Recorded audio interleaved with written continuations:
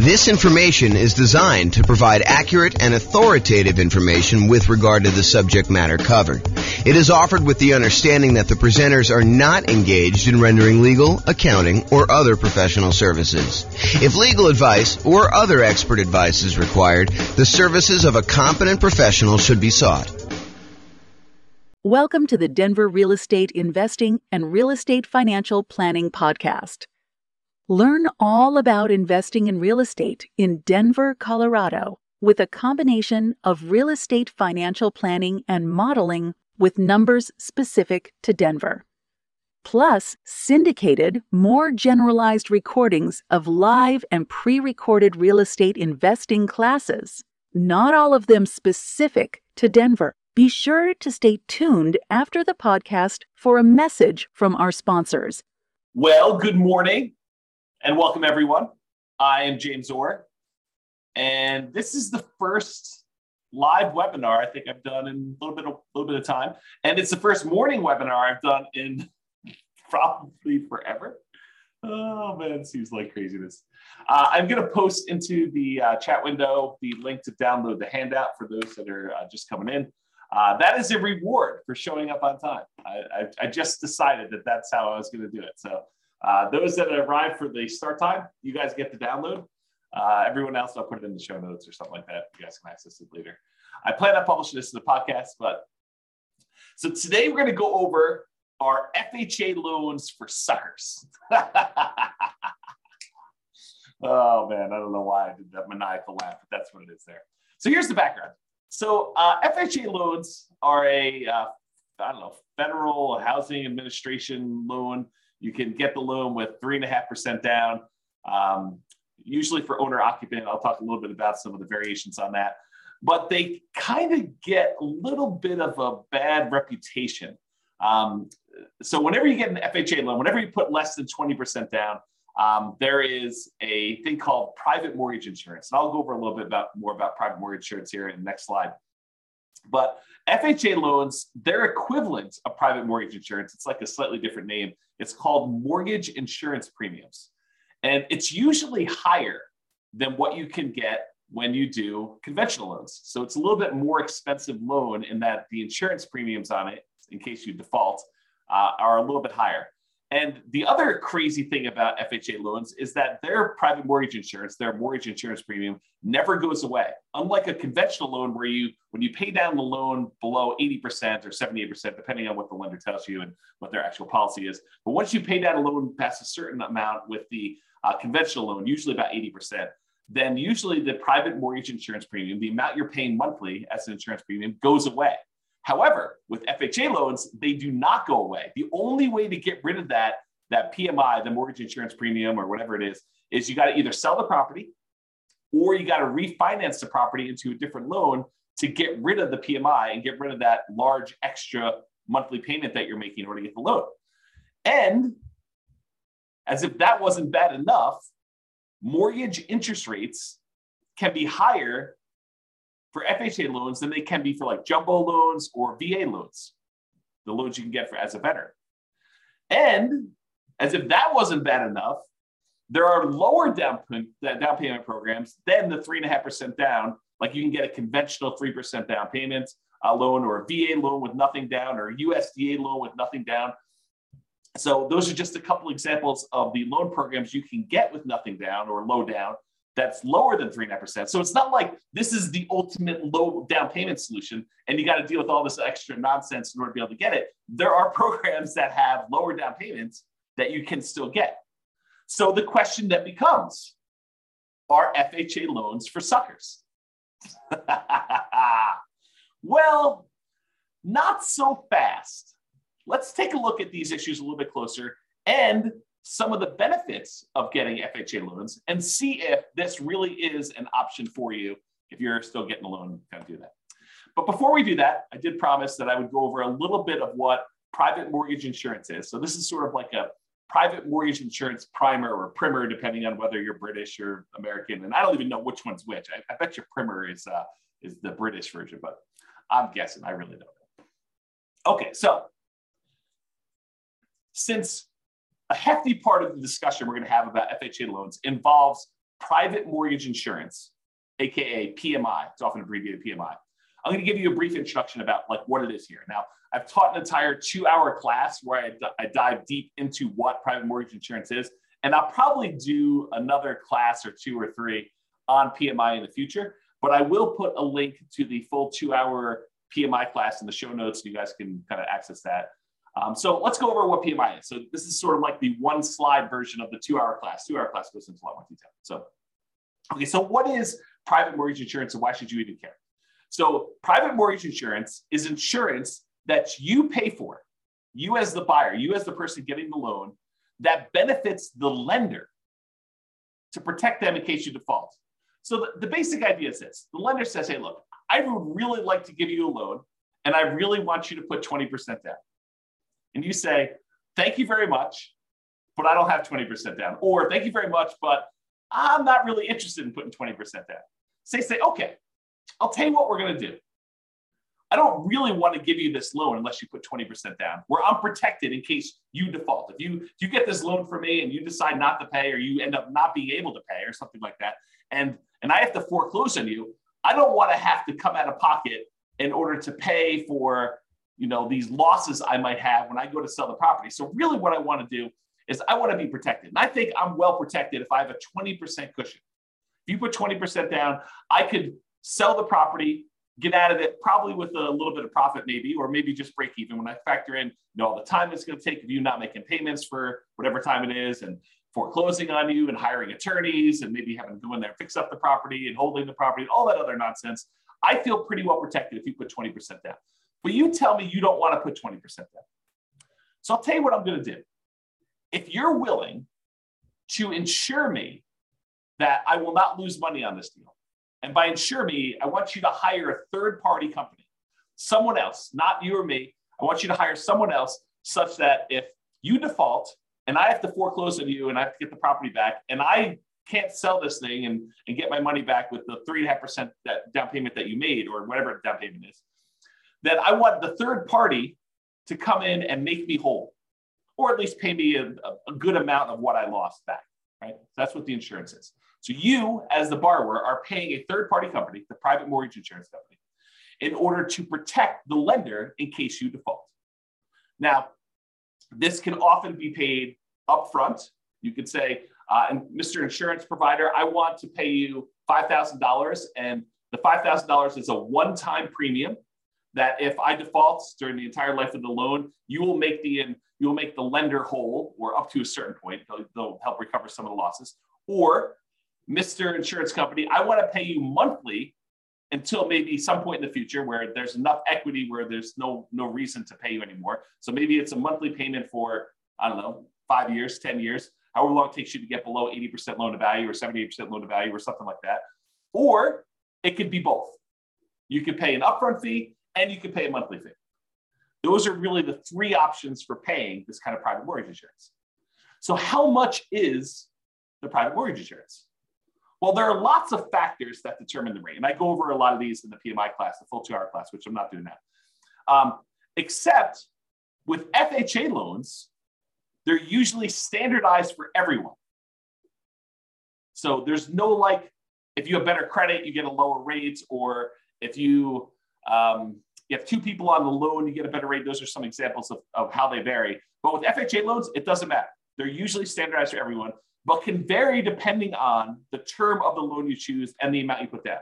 So the PMI, the equivalent of PMI, it's actually mortgage insurance premium, MIP. So if I say PMI and I'm talking about the FHA loan, it really is MIP, but they're the same mechanically. They work the same there. So with this FHA loan, it can vary depending on the term of the loan. If you do a 30-year loan versus a 15-year loan, for example, and the amount you put down. So 3.5% is the minimum you can typically put down with FHA, excluding this whole down payment assistance thing, which is often coupled in with FHA. But typically the FHA loan is 3.5% down. So that's the minimum. You can put 3.6% down, you put 5% down, you put 10% down, you put 15% down, you put 25% down with an FHA loan. So you don't have to put 3.5% down. But if you choose to put 3.5% down, then it has one type of insurance premium. If you choose to put 15% down, it's a very different insurance premium. Okay, so they can vary. but it doesn't vary based on like your credit score or anything like that with FHA. So when do you typically need to pay it? Well, as I talked about earlier, it's less when you have less than 20% down is typically when the lender says to you, hey, I would really like to make you a loan, but I require that you put 20% down. If you don't put 20% down, then I want you to get this third party involved, this insurance company that will protect me, and you're going to pay for it because I really want 20% down, but you're telling me I don't want to put 20% down. So you say, okay, you have to pay for this insurance premium to protect me in case you default. And there are some exceptions to when you typically need to pay private mortgage insurance in general, not specific to FHA. One exception is the VA loan. So the VA loan is a loan for veterans. If you are a veteran, we just had Veterans Day. I think it was that Friday. That's last week, right? I think it was last week. Someone let me know in the chat. That'd be awesome. Or maybe I'm losing my mind, but I thought it was Veterans Day last week. So anyway, if you're a veteran, thank you for your service. And you get to do a nothing down loan program that does not require PMI. But it sort of does require PMI because there's what's called an upfront funding fee that is charged by the Veterans Administrator. Yeah, November 11th was VA. So thank you, Joanne. So the upfront funding fee that is required for a VA loan does essentially the same thing that PMI does. It is a fee that the VA charges in order to kind of administer the program and to guarantee the loan for the lenders making the loan. And if there's a loss, the VA comes in and kind of makes the lender whole. And so technically there's not PMI, but the funding fee sort of acts like PMI. And so when you hear people say, hey, look, is there PMI with VA loans? Well, no, but sort of, maybe a little bit, there's that funding fee up front. So that's one example. And the USDA is another nothing down loan program, but I think they do have PMI. You should check with your lender for that. All right, so we talked about these three ways that you can sort of pay for it upfront, monthly, or both. Now there are three choices as to how to pay it. So you can do it monthly. You can go to the insurance company and say, look, I want to pay you a certain fee monthly in order to have this insurance that protects the lender in case I default. Or you could go and say, I want to pay this one-time upfront fee. But there's this third option, which is lender paid PMI. Well, how does that work? Lender paid PMI. It's not like you're going to go and pay monthly. It's not like you're going to go and pay this big upfront fee. What you do is you go to the lender and you say, look, normally you would offer me a loan at 7%. 7%. 7%. That's crazy. It still shocks me to say. 7%. So you're going to go and get a loan for 7%. If I wanted to pay you extra money, I could buy down my interest rate, right? Like I can go and say, here, how about an extra $5,000 and you give me a loan at 6.875? Lender says, sure, I'll do that for a certain amount of money. And it varies depending on the loan program and the time and all that other stuff. So I give you a certain amount of money. And now the lender voluntarily says, instead of giving you 7%, I will give you 6.875% if you give me whatever it is, $5,000. Lender says, I will do that. And so you say to the lender, well, how about we do it the other way? How about instead of me coming to the closing with some of these extra closing costs and everything, how about you cover the closing costs or you give me a little bit of money to cover the closing costs and I will voluntarily take 7.125, a slightly higher interest rate. So instead of buying down the rate, you say to the lender, I will actually voluntarily pay a little bit more to get a higher rate and you cover some of my closing costs. You give me like a credit, is the way to think about it. Well, if you think about that, if the lender gives you a credit, if you're willing to take a higher interest rate, couldn't you tell the lender, hey, listen, I'll take a higher interest rate if you pay this third-party private mortgage insurance person this fee in order to do the loan? And the lender says, yeah, that'll work for me. So I'll tell you what, normally it'd be 7%, that's just arbitrary number, 7% for the loan. But if you pay 7.25%, I will go ahead and give you a credit big enough to be able to pay this lender paid, this upfront mortgage insurance, and we'll call it lender paid PMI. Now, I don't know if the lenders would describe it as this, but mechanically, that's pretty much what's going on, right? I mean, you're basically voluntarily taking a higher interest rate, and they're getting a credit back, and the lender's basically saying, okay, we'll use that to cover PMI. So we call that lender paid PMI. So you can either do it monthly, directly to the PMI provider, the PMI private mortgage insurance company, or you could do it one-time lump sum upfront fee, or you could do this lender paid PMI, which is sort of like the lender saying, okay, I'll take this thing and I'll do that. Now, in the PMI class, I go through like, pros and cons of each. And in fact, I probably should do a full new class on that. Like, what's the pros and cons of doing one versus the other? But this is sort of a class on FHA loans specifically, and we're not going to go into that. But I should do that class. Note to self. Okay, so what's wacky about the FHA loan? We kind of talked about this in general. But for FHA loans, there is both a one-time upfront payment, and in addition, there is an ongoing monthly premium payment. Whoa. So if I go get like a conventional loan, it's usually like one or the other. And by the way, there's probably some insurance company out there that will take a slightly lower upfront with a slightly lower monthly and do like a hybrid approach. It's possible that those exist. I don't know. I'm not like an expert at PMI, right? It's not like I'm the lenders or the insurance companies doing this. But there probably are some that do that. But with FHA, it's required. You have to do the upfront payment, which they call upfront mortgage insurance premium. Kind of checks out. And the monthly private mortgage insurance premium, which they call mortgage insurance premium, or MIP for short. Okay. So you have both. The upfront mortgage insurance premium is usually, and it can vary a little bit, I think, 1.75% of the loan amount. You're like, well, if I have to put 3.5% down and this 1.75, it's not really 3.5% anymore, right? It's like 3.5 plus 1.75, which if my math is right, is like 5.25 or something like that. So it's not that way. But wait, you can actually finance that. And so instead of having to come up with this 5.25% down instead of the 3.5, you could say, I'll do the 3.5%, but we'll add this 1.75% onto the loan amount so I can finance it. Okay, well, that's interesting. It's bad in some ways that I got paid this upfront fee, and it's not the lowest fee I've ever seen, right? It's not super cheap to do this. And I can finance it. Okay. And the monthly part of this payment, because you have to do both with FHA, the monthly part is usually 0.85% of the loan balance. 0.85% of the loan balance. So it's almost like getting, a 0.85% higher interest rate. So if you were getting a 7% loan, when you factor in what the PMI part of it would be, it's almost like getting a 7.85% interest rate. Whoa, that's much higher than I would have expected. And realize this was 0.85 back when interest rates were 3. So before you were going from 3 to now almost 4% when you have 3.875 or 3.85, right? It increased by almost a third back then. Now it's like, well, you're at 7. It increases by 0.85, which is almost a 7. A little bit less of a percentage-wise increase, right? For those that like math. It can change if you do a 15-year loan or you put more than 3.5% down. So it doesn't have to be 0.85. And there's, go talk to your lender. They'll give you the details on exactly what it is at the time. But it's this idea that it's usually upfront and monthly for the FHA. So you're like, that kind of sucks. So our FHA loans kind of for suckers. I don't know. Let's see. Now, what I'm about to tell you are like some of the requirements for getting an FHA loan. And I'll tell you, beware. I'm not an expert on this. Your lender may come to you and say, yeah, that was true back in November of 2022, but not true today. So these things change over time. Don't rely on this thing and go to your lender and say, hey, James told me on a webinar that is this. You're going to do that.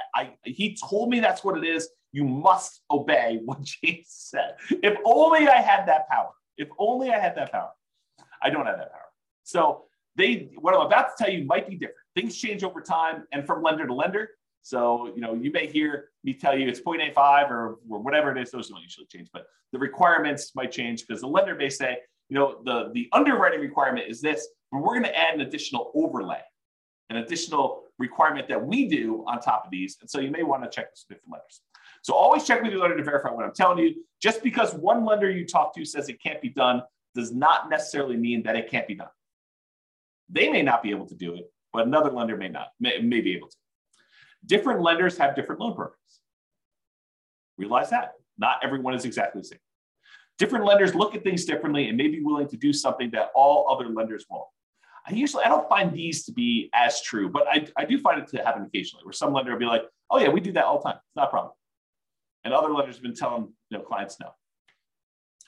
We will primarily be discussing what I believe most lenders will do.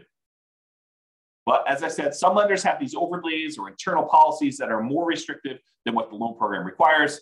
For example, the FHA loan program may require a credit score of 640, but the lender may have an overlay that says they're not going to originate FHA loans unless the borrower has a credit score of 660. So they can voluntarily choose to do these overlays. And if you went to another lender, they may be willing to give originate the loan with a minimum of 640. So just realize that could happen. Okay. So let's talk about rates. How do FHA loan rates compare to some other loans, like the 30-year conforming loan or 30-year jumbo loan or 30-year VA loan? This chart goes back to November of 2021. It's put out by Black Knight. Where's the name of these guys? Black Knight Holdings Company, Black Knight Technologies. They're basically a mortgage company, a company that does stuff for mortgage lenders. They're kind of like a behind the scenes thing, and they aggregate a bunch of data. And so this shows you historical stuff. And the FHA loan is this blue line that's sort of in the middle most of the time. The highest interest rate loan typically is that 30-year conforming loan that we see. It typically is blue. And there are times when FHA loans are a little bit more expensive than those, but historically, recently it seems like the 30-year loans have been a little bit more than the FHA loans and all the other loans, honestly. The jumbo loan tends to be sort of toward the bottom. I can't quite tell the differences between those yellows, but I think those are typically the bottom ones. The FHA loan is this blue one, sort of in the middle here. And then the VA loan tends to be one of the cheaper loans you can get. So you can kind of see the differences in rates between all those. Now, I want to point out something to you.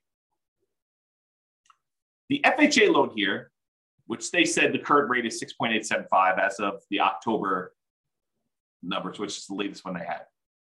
So they said the rates for 30-year FHA was 6.85. That does not include that 0.85% mortgage insurance premium. So this conforming loan, assuming you're putting 20% down, does not have a mortgage insurance premium. But the FHA loan would, and it's not shown on here. So realize the FHA loan is much higher than what these would be. So it doesn't take into account that PMI. Okay, so it might look like it's a lower rate than what you could get for a 30-year conforming, but when you add back in the PMI, it's not a lower. It's like a higher monthly payment. So like we're beating up on the FHA loan. We're saying, hey, look, this might not be that great. And then we're going to talk about why you might still want to do it. So mortgage insurance. I'm going to show you an email I received from a credit union local to where I live. It doesn't matter. You can go find your own local credit union. I'm not offering you this rate. It's not like, oh, James told me I could get this rate. No, that's not what I'm telling you. So you need to go contact your own lender. Rates can vary over time, even throughout the day. Like, some lenders say, oh, in the morning, the rates were this, the afternoon, they're this, they change hour to hour. Based on the loan product, so if we talk about different loans, whatever it is, your credit score, although FHA rates don't typically vary based on credit score. That's a plus for FHA, right? Unless you got good credit, then it's not a plus because you're sort of getting lumped in with everybody in this mix. If you have really good credit, then you're sort of being penalized because the rates don't vary with credit score. But if you've got a bad credit score, you're like, oh, this is pretty good. I'm kind of winning here in a little way. And this does not usually include that monthly private mortgage insurance MIP premium. So back when this happened, November 18th, I guess it was yesterday, the FHA loan, again, I'm not offering you this, the FHA loan rate was 6.25 for a 30-year fixed FHA loan. And that does not include mortgage insurance premium. So it's going to be over 7 with that. And then the 30-year fixed conventional loan was 6.625, which would be lower than what the FHA would be with PMI, but it's higher than what it is without PMI, think about it that way. And I guess they don't do VA here, but they have some ARMs and they have some jumbo loans. Jumbo loan 6.875, and the 7-year ARM jumbo is 5.875. So you can kind of get a feel for that. Okay, so I just want to give you a feel for what rates were. So how popular are these FHA loans? Is this like 1% of the population's getting them? Like no one's getting them, but we talk about them all the time? Or like 80% of the market's getting them? Like what's going on?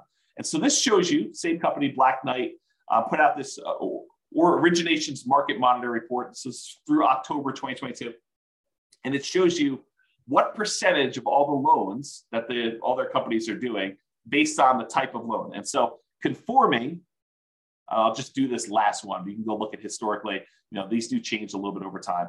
But historically, conforming right now is about 56.4%. So a little bit more than half of the loans are conforming loans, conventional type financing. 15.8% are non-conforming loans. 17% are FHA. So not quite a fifth, but a decent amount, like a significant enough amount that you could say, hey, this is pretty significant stuff.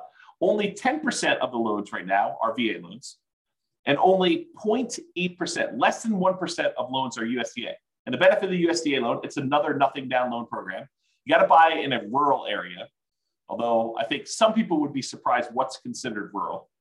And you can look up if your area is rural on the USDA website. Just look up a USDA eligibility map, and it will allow you to type in addresses and find out if that property qualifies for USDA loans. And there's some income limitations. You can't make too much, can't make too little. The VA loan's a nothing down loan program, and you have to be a veteran. So if you're not a veteran, you can't get that nothing down loan program, but you can get a nothing down loan program with the USDA. Otherwise, you're probably looking at either 3% conventional, 3.5% FHA, 5% conventional or more, type of thing. So USDA, very, very small percentage of the loans, less than 1%. VA is 10%. FHA, about 17, a little less than a fifth, all those loans there. So you get a feel for how big of a deal these are. One of the advantages, though, of these FHA loans is they are easier to qualify for.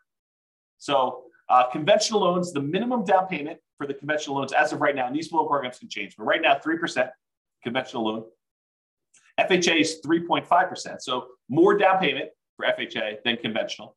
The minimum credit score to get a conventional loan is 620. With FHA, the minimum is 580, but you got to have all the stars aligned and have a whole bunch of extra things in order to get that 580 credit score, right? Everything's got to be perfect. Otherwise, you're probably looking at 640 for the FHA.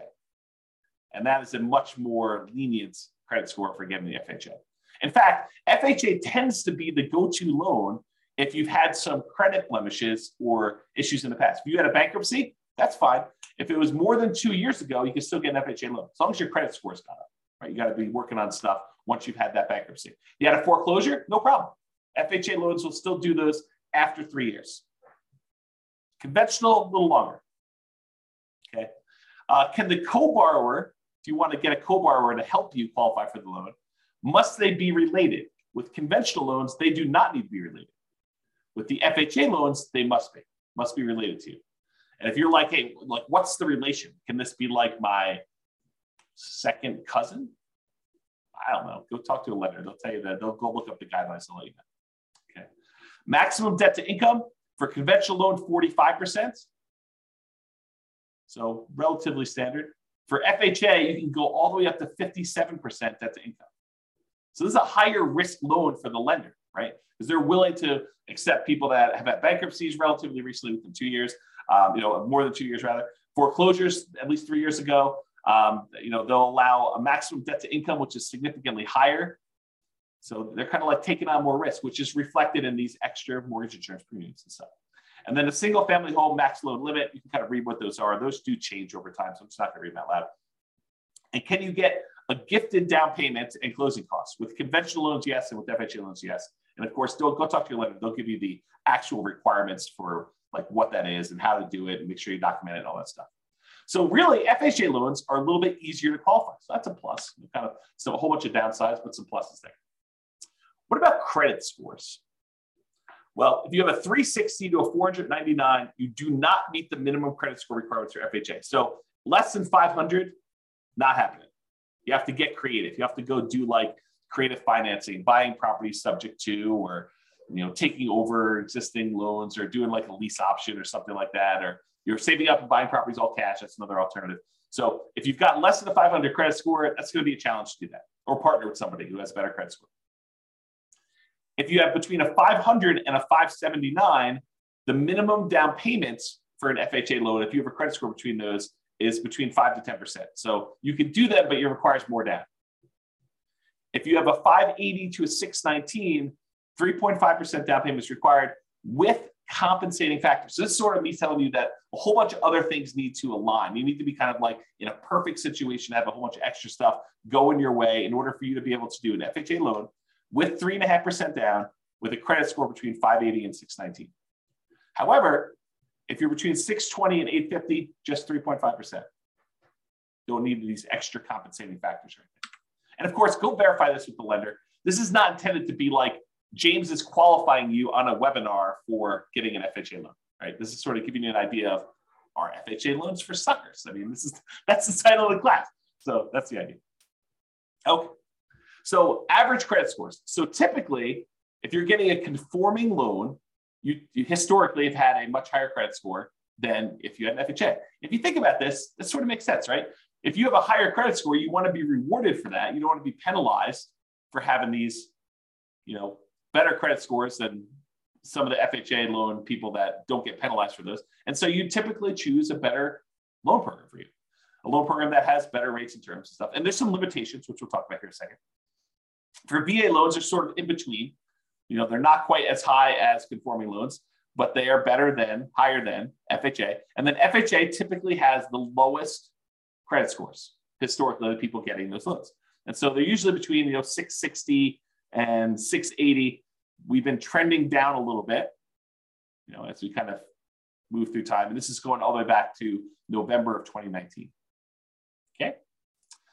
All right. Here's one of the main reasons, in my opinion, why FHA loans become attractive, especially to investors. You're like, to investors? James, I thought you told me FHA loans you had to owner occupy. Or maybe I didn't tell you that. But you do. You can't use an FHA loan. You can't put 3.5% down and buy a property and not move in. But wait, you just said these would be good for investors. You're confusing me, James. What? I'm confusing myself. Oh my gosh. You're confusing me, James. You said they have to owner occupy, but how are they good for investors? Oh, this is pretty interesting things.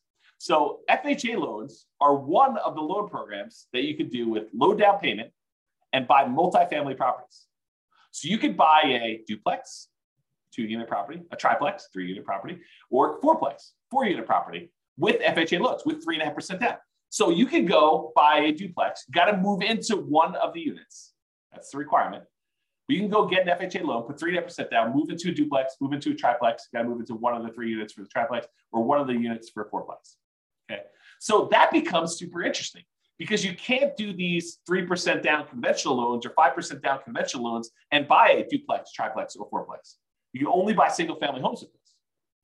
And if you're going to do a non-owner occupant, if you're going to buy it as an investment property, you most of the time need to do at least, well, there's some exceptions, but usually 20% down. There are some exceptional loans where you can do 15% down to buy a non-owner occupant investment property. But you got some PMI and the rates are higher and some stuff like that. So one of the advantages of using FHA loans is you could buy duplexes, triplexes, or fourplexes in addition to single family homes. So it doesn't have to be duplex, triplex, fourplex. You can do single family homes, and then you can also buy duplexes, triplexes, or fourplexes, which is similar, by the way, to VA loans. VA loans, you can also buy a single family home, condo, townhome, detached house. Plus, with a VA loan, you could also, with nothing down, buy a duplex, a triplex, or a fourplex. Again, for the VA loan, though, you have to be a veteran. FHA, you do not. So with FHA loans, you don't have to be a veteran. You have 3.5% down. You have those credit score and the other qualifications. You could do these types of loans. And you could use the income from these properties to help qualify you for the purchase. With some exceptions. So talk to your lender.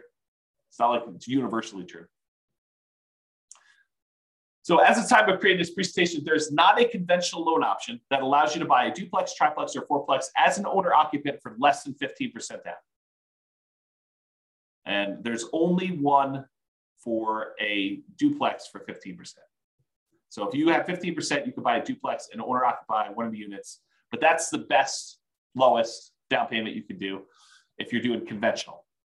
But that's one of the reasons why this FHA one's so interesting. So to buy a triplex or a fourplex as an owner occupant, where you move into one of the units with conventional financing, you're looking at 20% down payment. To buy a duplex, triplex, or fourplex as an investment where you don't move into one of the units, it's 25% down, unless you're doing FHA. FHA allows you to move in and do 3.5% down.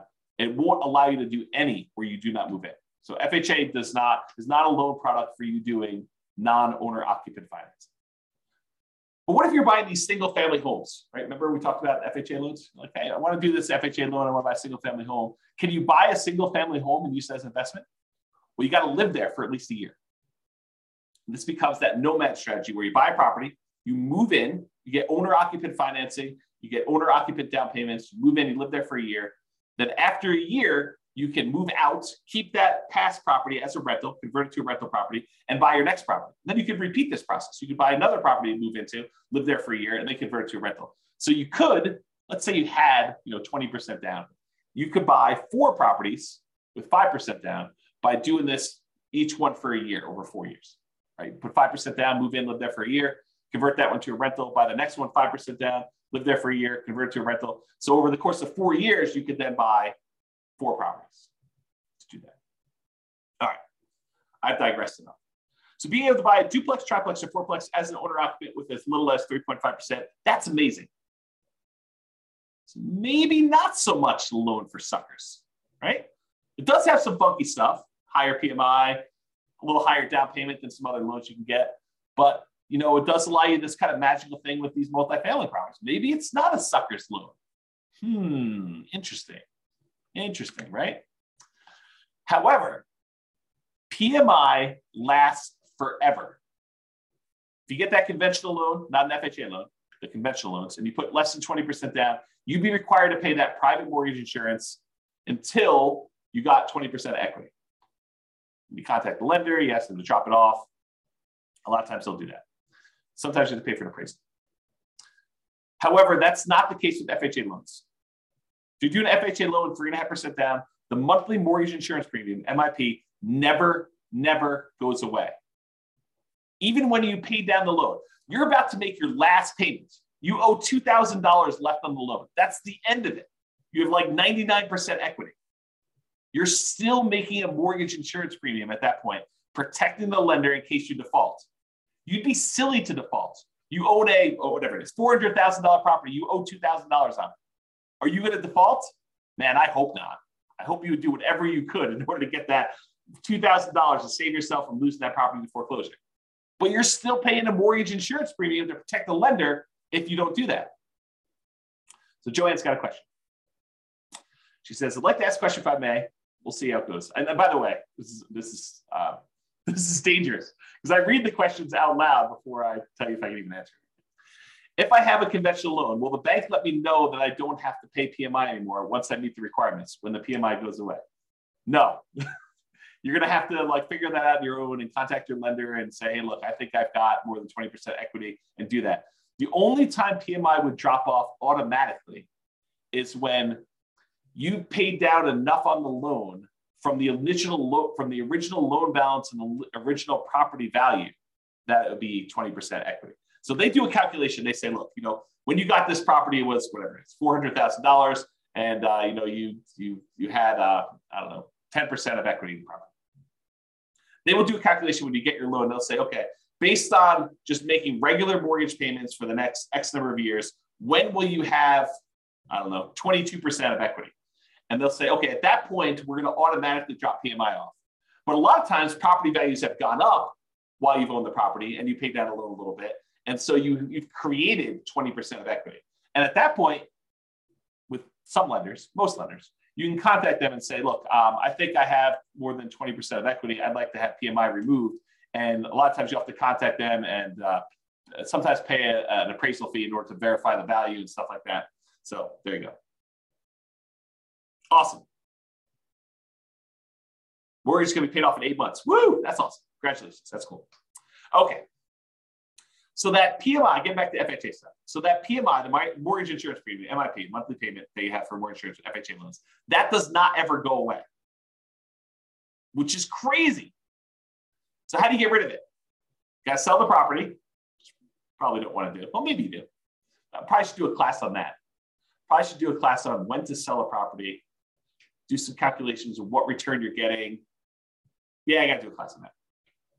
Anyway, so you get to the point though, you got to either sell the property to get rid of it, or you got to refinance and get into a different loan that no longer has PMI. Because now you've got 20% of equity or more. And so you go do that and you refinance into a, another owner occupant loan if you're still living there, or a non-owner occupant loan, investment property loan if you're not living there. You can do that. If you happen to do an FHA loan where instead of putting 3.5% down, you put more than 10% down, the mortgage insurance premium does go away after 11 years. So if the mortgage insurance premium not going away is an issue with 3.5% down, anything less than 10%, honestly. If you put more than 10% down, then MIP does go away after 11 years. So something to be considered, something to consider. The other issue with FHA loans is, and there are some exceptions to this, but typically you can only have one FHA loan at a time. There are some weird exceptions. So if you thought to yourself, look, James, this is amazing. I don't know what you're talking about. FHA loans are not for suckers. This is awesome. This is what I'm going to do. I'm going to do a 3.5% down, fourplex, live there for a year, move out of the one unit, go buy another 3.5% down fourplex, live there for a year, and I'm going to do this 10 times. And I'm going to have 40 doors after 10 years. This is amazing. Well, not so fast. You can only get one of these FHA loans. There's some weird exceptions, like if you move more than 100 miles away, that you can get another one. Or if you inherit a property that's got an FHA loan on it, you might be able to have two at the same time. There's some weird stuff like that. But for the most part, you're not getting 10 of these loans. If you're trying to do that kind of like optimal strategy thing, and you have like, I got VA loans and I got FHA loans, because the VA loans can also be the duplex, triplex, or fourplex, and the FHA loans can be duplex, triplex, fourplex. And, you're dating somebody, well, maybe you get an FHA loan on your first fourplex, your spouse or your fiance gets a FHA loan on their next fourplex, and then you also have your VA benefit. So you get the VA benefit by another fourplex after a year living in the FHA one, and then your spouse is also better and they get the other one. So you can acquire some properties this way by getting creative, but it's not going to be 10 in a row with VA or FHA. Right? So it's going to be hard to do. Okay, what was I going to say? So it'd be hard for you. That's basically what I'm talking about here. So it'd be hard for you to nomad, doing this sequential buying houses as owner occupants, moving there, living there for a year, and then converting to rental with more than one FHA loan. So, which makes it hard to buy more than one multifamily property as a nomad. It's not impossible, but it's much more difficult. Much more difficult. And some underwriters, like if you're going to get a loan from somebody and you live in a single family home that live in a really nice house, you're like, hey, I just found out about this vesting strategy. I'm going to move out of my $1 million house and I'm going to go buy these $100,000 duplexes somewhere. Yeah, the lender may balk at that. They may say, yeah, I don't think so. I don't think you're going to do that. And they may give you some pushback. The underwriter may say, we don't believe you that you're going to go move into this property. And they may say, we're not willing to do that loan. So realize that if you live in a single family home, the underwriter, the person who kind of underwrites the loan, may give you some pushback over you trying to buy a duplex, triplex, or fourplex in general, not specifically to an FHA loan. So just realize that that's potentially problematic. Maybe you get lucky and the underwriter's like, yeah, that's cool. But you heard it here first. It's actually hard to do. Okay. I probably do need to do a whole class on this, but I'll give you the short version. All right, so imagine for a minute that you live in a market where cash flow sucks. There's basically no cash flow on any property. It covers itself, but it's zero, like zero positive cash flow. It covers all the expenses and maintenance and property management and all the other stuff you're doing there, your mortgage payment, but there's no extra cash flow for you. So you have no cash flow on this property. And let's further assume that the property does not go up in value. You buy a $100,000, $400,000, $1 million property, and guess what? 30 years from now, it's worth exactly the same. Still worth $100,000, $500,000, $1 million, whatever I said. It's the same price property. So you have no appreciation, you have no cash flow, and I'll even say the tax benefits you get and cash flow net out to zero. So you got some tax benefits from owning this property as a rental. Let's just assume that and cash flow are a wash, like zero. You're not making any benefit from that. So you get no appreciation, no cash flow, no tax benefits, but you do get the paying down on the loan. So you're making ground. You put up whatever it is, 3.5% down payment on the property, And at the end of 30 years, the property is paid off. So you went from a 3.5% down payment to now you own 100% of this property. Even though the property didn't go up in value, you now own this without a loan. So you made some ground on your investment. Your investment, the 3.5% they put down, whatever it was, let's call it $15,000. $15,000 you put down as 3.5% down payment. That now is worth $300,000 at the end of 30 years. So your $15,000 grew to be a $300,000 paid off property, even though the property value didn't go up and you made no cash flow on it. And honestly, after the property is paid off, you probably have cash flow at that point. But let's assume there's no cash flow over the entire period that you own it. What's the return you're getting by putting that 3.5% down and then having a paid off property at the end, even though the property didn't go up in value? Well, it turns out that return is 11.823%. So you got an 11.823% return, compounding annual growth return on your money for that entire 30-year period. Well, that's interesting. What kind of returns might you get in the stock market? I don't know. 5, 6, 7, 8, 9, 10, 11, 12, depending on who you believe and what numbers you believe and how that all works out. And that's not guaranteed, right? That's fluctuating. You don't really know what the return is. I mean, a lot of us have seen our stock market accounts kind of go down the last, couple of years. So you have this variable rate return, but which might be, probably 8%, give or take. I don't really know what it is. But now I tell you, look, you put 3.5% down this loan, and I'm assuming property values don't go up at all. You got no cash flow. You got no tax benefits. This is just paying down the debt on the property. You get 11.8% return by getting this FHA loan. Well, that doesn't seem like a sucker's deal. You're getting 11, almost 12% return on your money by doing this FHA loan, by having a paid off property.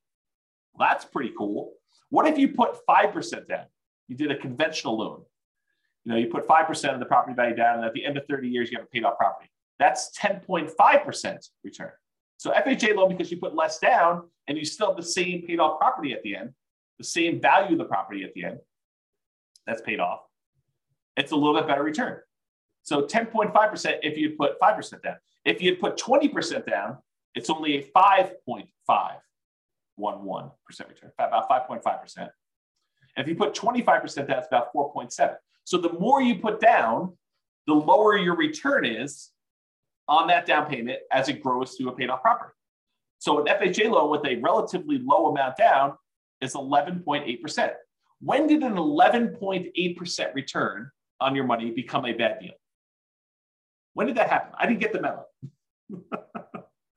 If you only put 3% down, you got a conventional loan with 3% down, that's 12.399. So if you really factor in that you probably have some appreciation, property values probably went up over 30 years. It's my guess. It could be that you don't have property values go up, but they probably did. And you probably had some tax benefits for 27.5 years. If you're renting out the property, you get that depreciation benefit. And you probably had a little bit of cash flow. I mean, maybe not up front, maybe it's negative up front, but over time as rents sort of creep up and your mortgage payment's fixed and your rents kind of creep up a little bit, maybe you go from having negative cash flow, depending on your market, to maybe you have some positive cash flow. And as it gets further and further out, maybe you have more and more positive cash flow. So maybe you do have some cash flow, but as a baseline, get that 11.8% return. Not bad, right? Not a bad thing at all. So in conclusion, that's where I wrap things up.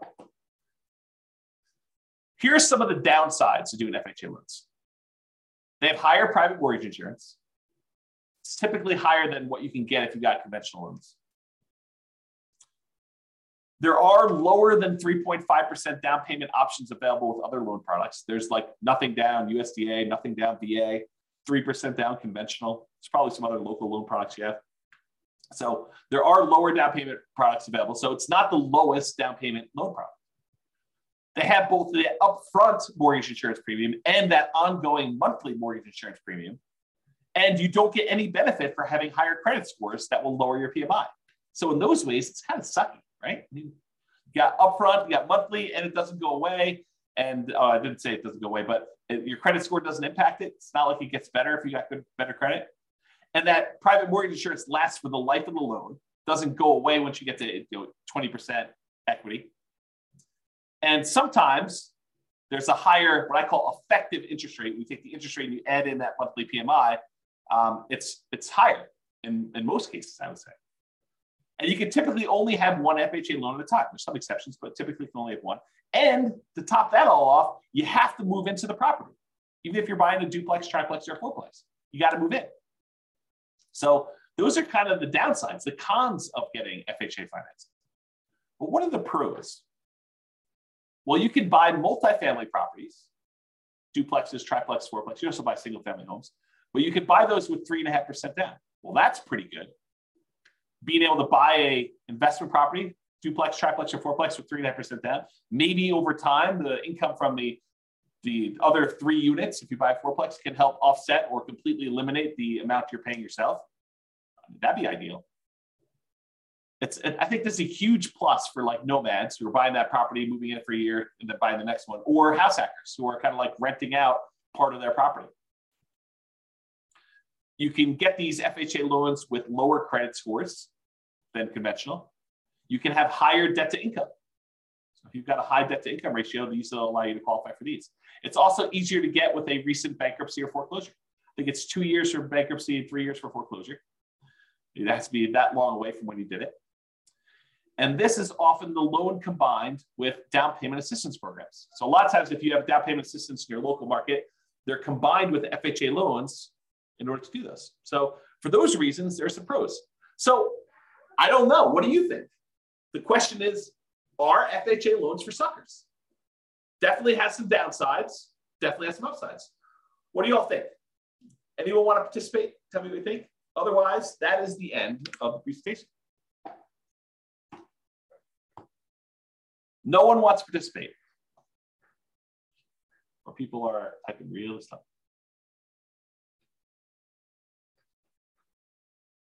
Yeah, James says upside when you're buying multiple properties. Yeah, could be. For acquiring the multifamily properties. Yeah, could be a little plus. And you can refinance out of the loan. Sure. Yep, you can go buy one, do that, then refinance out. The tricky part about refinancing out would be trying to qualify if you've moved into a single family home in between. But yeah, sure, you could do, if you wanted to like move into a fourplex, live there until you have enough equity to refinance out of the loan and then use your FHA benefit again in order to buy your next fourplex, sure, you can do something like that. Yeah, Tony says in our marketplace, there's a limit on the FHA loan limit, and it's hard to buy a fourplex with that loan limit. Sure, absolutely true. And so you got to look at your market or be willing to buy, I don't know, lower priced, which sort of implies lower quality product. James says, I've seen exceptions, life-changing event or distance from current home. Yep, absolutely. And I think I mentioned those, that there are exceptions to being able to have more than one. Absolutely. Go talk to a lender about those. But I think for most people, you shouldn't plan on this, right? You shouldn't say, hey, my loan plan is to have 3 life-changing events. Maybe not plan that. Exactly. He's laughing out loud. Exactly. But, if it happens, yeah, absolutely. It gives you an opportunity. You get transferred for your job and you're going to move into another city. Well, now you can start over and do another FHA loan there and keep the other one in the other market where you live or something like that. Yeah, if those things happen, great. If you're planning on those things happening, kind of weird. Helen says, can you get an FHA loan if you already have a house you bought cash or even if you have a mortgage? Yep, sure can. Sure can. You can get an FHA loan when you have another mortgage on something else or a few other things. Tony says, I was able to remove PMI on, I won't say the name of the neighborhood property, and I won't say the city, could be removed too, but there is a 2-year seasoning time frame. So he's talking about how he bought a property and we saw fantastic appreciation and a little bit of debt pay down during that time. And he almost very, very quickly had enough so that he could get rid of PMI. But they said, hey, look, there's a minimum amount of time you had to wait for this PMI. We won't remove it with less than 2 years.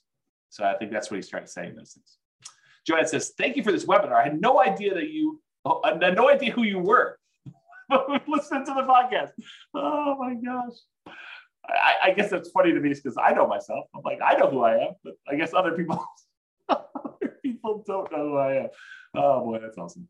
Well, I'm glad you're going to listen to the podcast, John. Thank you very much. I appreciate that. Just discovered us for the first time. That's great.